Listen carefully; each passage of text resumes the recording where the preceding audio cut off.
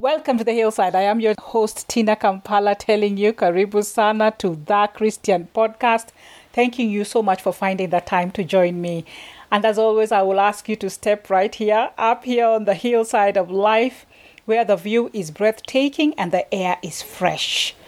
I want to thank each and every one of you who has continued to download and listen to our podcast, and pray from the deepest parts of my heart that it is changing your life. So, as always, let's start with the book of Revelation, chapter number 3 and verse number 20. And it says, "Here I am. I stand at the door and knock. If anyone hears my voice and opens the door, I will come in and eat with that person and they with me." The Lord is standing at the doors of your heart, and He is beckoning and asking that you may open the doors of your heart, that He may come in and start that life-changing relationship with you. Will you open the doors of your heart? So today, I want us to put on our thinking caps as Christians, and we will be tackling the question, is it time to kiss dating goodbye? Is it time to kiss dating goodbye? A couple of years back, Joshua Harris, in his book, I Kissed Dating Goodbye, brought out some arguments that many of us have taken time to read and begin to really think about dating in a far different way. And today I just want us to really put our thinking caps on and begin to ask ourselves some critical questions. Those of us who are not married and are engaging or thinking of engaging in dating, that we may begin to ask ourselves whether we should get into dating or not. So everyone is dating, or so it seems. And for every Christian young lady and young man, it may seem as though maybe it's time to consider getting into the dating game. And maybe even you have already started dating. But I really want us to take some good time to consider if we should take on dating or not. Now, just a background that in the late 19th century, courtship morphed into dating, as poorer women who had no parlor in which to chat with a boo or a young man began to meet with men in public places, and gradually public dating became the norm, desired by both the rich and the poor. And with this change, the balance of power shifted away from the female, who was now out of the protection of her home, to the male, who was usually paying for the socialization. The involvement of parents was minimized, and over time, temporary romantic thrills rather than level-headed planning for marriage became central to the experience. The Bible does not mention the word dating. With this said, I would define dating as the process a single person goes through to find the right partner to marry. We need to all agree that dating must have a purpose, meaning that we must have an end result or a destination or goal for dating. I have considered some very important questions that we all need to ask ourselves as we make this decision. My question number 1, intimacy or commitment? Now, Christians are called to stand apart, and the Bible is clear that sexual intimacy is a gift from God to be experienced by a husband and a wife. Outside the marriage relationship, sexual intercourse is sin. Many times dating can, not all the times, lead to intimacy. Now, intimacy is defined as closeness between people in personal relationships. It's what builds over time as you connect with someone, grow to care about each other, and feel more and more comfortable during your time spent together. It can include physical or emotional closeness, or even a mix of both. As Christians, sexual intimacy is out of the question. Beyond the temptation to have a premarital sex, emotional and physical bonding of any kind has consequences. One study showed a correlation between a high school crush and a lifelong tendency towards depression. Other research correlates suicidal tendencies with frequent bonding and breakup. But it doesn't take academic brilliance to know that breakup is damaging. The human heart wasn't built for uprooted affections, but for life, for longevity in love. When the fire of passion burns outside of the boundaries of marriage, it leaves its troublesome legacy behind. The very fire that God intended to bring life brings destruction when not managed properly. If you are dating with marriage in mind, take great care to stay clear of the physical intimacy. You know how easy it is once you're in love with someone to let your physical relationship go further than you want it to go. Keep in mind that dating without purpose brings nothing but confusion and heartbreak. For those who are dating with no commitment in mind, you should consider intentional dating rather than aimless romance. My question number 1 was intimacy or commitment. My question number 2 is the friendship stage of the relationship experienced? The friendship stage is a critical phase of any relationship. You are able to see the other person for who they are and also present your real self to them, which is an excellent foundation for a long-term relationship. Being friends before dating allows you to know the real person and not who they pretend to be. It also gives you the opportunity for you to be yourself. Dating says, I am attracted to you, let's get to know each other, while friendship says, we are interested in the same things, let's enjoy the common interests. Dating without friendship is superficial. Why put so much pressure on someone because of your own expectations and desires? When you develop a genuine friendship, there are no expectations. You both can be your true selves. You can learn everything you want to know about each other. You don't have to worry about pretending to be someone you're not. Your prospective partner can relax in knowing that they can be themselves and not worry about if you're going to ask about a relationship. Developing a bond of friendship before a relationship may be better than just letting attraction get the better of you and discovering later that you can't even be good friends. So my question number 2 was, is the friendship stage of the relationship experienced? My question number 3, is it love or is it lust? Now, the Bible provides no legitimate examples of romantic intimacy outside of marriage. Samson is probably the Bible's foremost single playboy, and his serial dating resulted in a total compromise of his faith. This is not to say that eventual partners did not meet and get to know each other within the body of the believers in both Old and New Testament times, but as to the mechanics of that process, there is profound silence. The coupling phase of a marriage union wasn't hot press. Contrast that the fact that most movies and television feature romantic and sexual drama.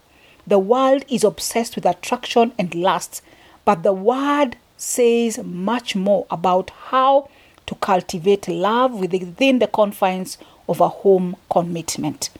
The takeaway lesson for us is that we should screen and manage our attractions by the criterion of who we would be happy with on the long-term basis. Isaac was 40 years old before he found the companion of his dreams. This means that he experienced his sexual prime as a celibate. Not only did he live through his experience, but he learned self-restraint that made his marriage the only one among the patriarchs not to descend into polygamy. The most touching verse in his story is the last one. Then Isaac brought her into his mother Sarah's tent, and he took Rebekah, and she became his wife, and he loved her. How comforting to those of us sickened by the current trend of shallow, sensualized relationships. Some might feel inclined to react to pre-arranged marriage with how unromantic. This verse shows, however, that dating and courtship, while apparently luxuries of modernity, aren't indispensable. Like luxuriant roses growing out of rich soil, the most gorgeous love affairs have their roots in a deeply committed relationship. That's when the real excitement starts, and it puts all the puppy love drama of the dating game to shame. My question number 3 was, is it love or is it lust? My question number 4, does it isolate from other vital relationships. Elizabeth Elliot says, unless a man is prepared to ask a woman to be his wife, what right has he to claim her exclusive attention? Consider the big picture. Marriage is not just a union between two individuals, but two families unite at the altar. For Isaac and Rebecca, in the Isaac and Rebecca love story, there reveals a constant conferring between God, fathers, mothers, uncles, bride and groom. Everyone was involved with the decision because everyone would be affected by it. In most cases, parents can be safely and beneficially consulted. Age makes a person a better judgment of character. Often, a parent's objective eyes can see what love-blinded eyes cannot. Relationships are one of the most important aspects of our lives, yet we can often forget just how crucial our connection with other people are for our physical and mental health and well-being. People who are more socially connected to family and friends or their community are happier, physically healthier, and live longer, with fewer mental problems than people who are less well connected. It's not just the number of friends you have, and it's not whether or not you're in a committed relationship, but it's the quality of your close relationship that matter. Living in conflict or within a toxic relationship is more damaging than being alone. Loneliness and isolation remain the key predictors for poor psychological and physical health. Having a lack of good relationships and long-term feelings of loneliness have been shown by a range of studies to be associated with higher rates of mortality, poor physical health outcomes, and lower life satisfaction. Let's ask ourselves if dating creates isolation to other vital relationships. If yes, we need to begin to question our choices regarding dating. My question number 4 was, does it isolate from other vital relationships? My question number 5, is it a distraction from primary responsibilities? Dating will always compete with other areas of our life for our time and attention. If it's not your studies, it will be your job. If it's not your job, it's your social engagements, and so on. Ultimately, it's up to you to figure out how to prioritize these things and strike an appropriate balance. Is dating distracting you from preparing for the future? How long do you take talking, writing, thinking, or worrying about the relationship? So if a relationship is something you want in your life, then you should pursue a relationship. Keep in mind that your personal growth is equally important if you want to derive true happiness and make the most of your life. Or else you might regret your decisions later when you make a huge sacrifice of your goals for the sake of your relationship. For those who do not have marriage in mind, take an audit. If there's a balance between you, your relationships, and your life goals, or is your relationship taking the better part of your life? The better part of your life. My question number 5 is it a distraction from primary responsibility? My 6th and final question to you, as you contemplate the question, is it time to say goodbye to dating? Is it discontentment with God's gift of singleness? Remember that singleness is an incredible gift from our loving Father, and a gift is meant to be cherished. Every God-given gift is accompanied with the support necessary to handle it. So what are we to do with this gift? How do we steward it well to God's glory? While it is true that we are made for relationships, being single and being alone are two different situations. Both Jesus and Paul were single men, but they were far from alone. In fact, it would be argued that their singleness allowed them to have more relationships and at greater depths. Singles should be encouraged that they are not left out of God's plan. Actually, quite the opposite is true. Like God established marriage as the earthly representation of the eternal union between God and His church, God established singleness as the earthly demonstration of Christ's sufficiency in an eternity of perfect communion with Him.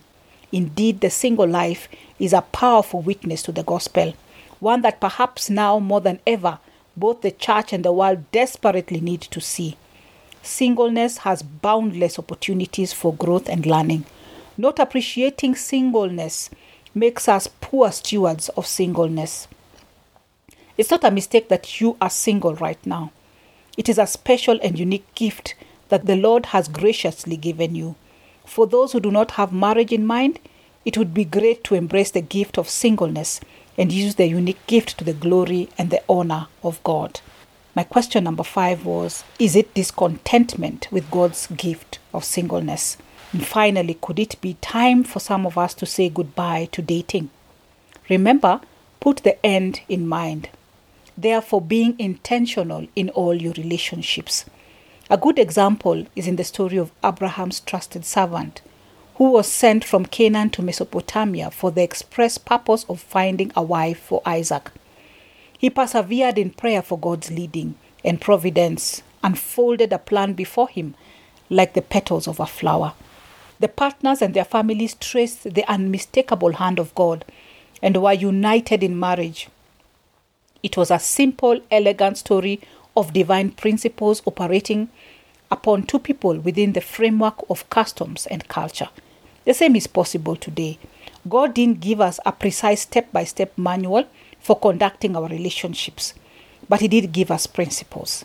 God's principles preserve it in its most artful and exhilarating form. He requires us to perform only those duties that will lead our steps to heights of bliss to which the disobedient can never attain. Could it be time to say goodbye to dating? Well, that's up to you. Thank you so much for listening, and God bless you.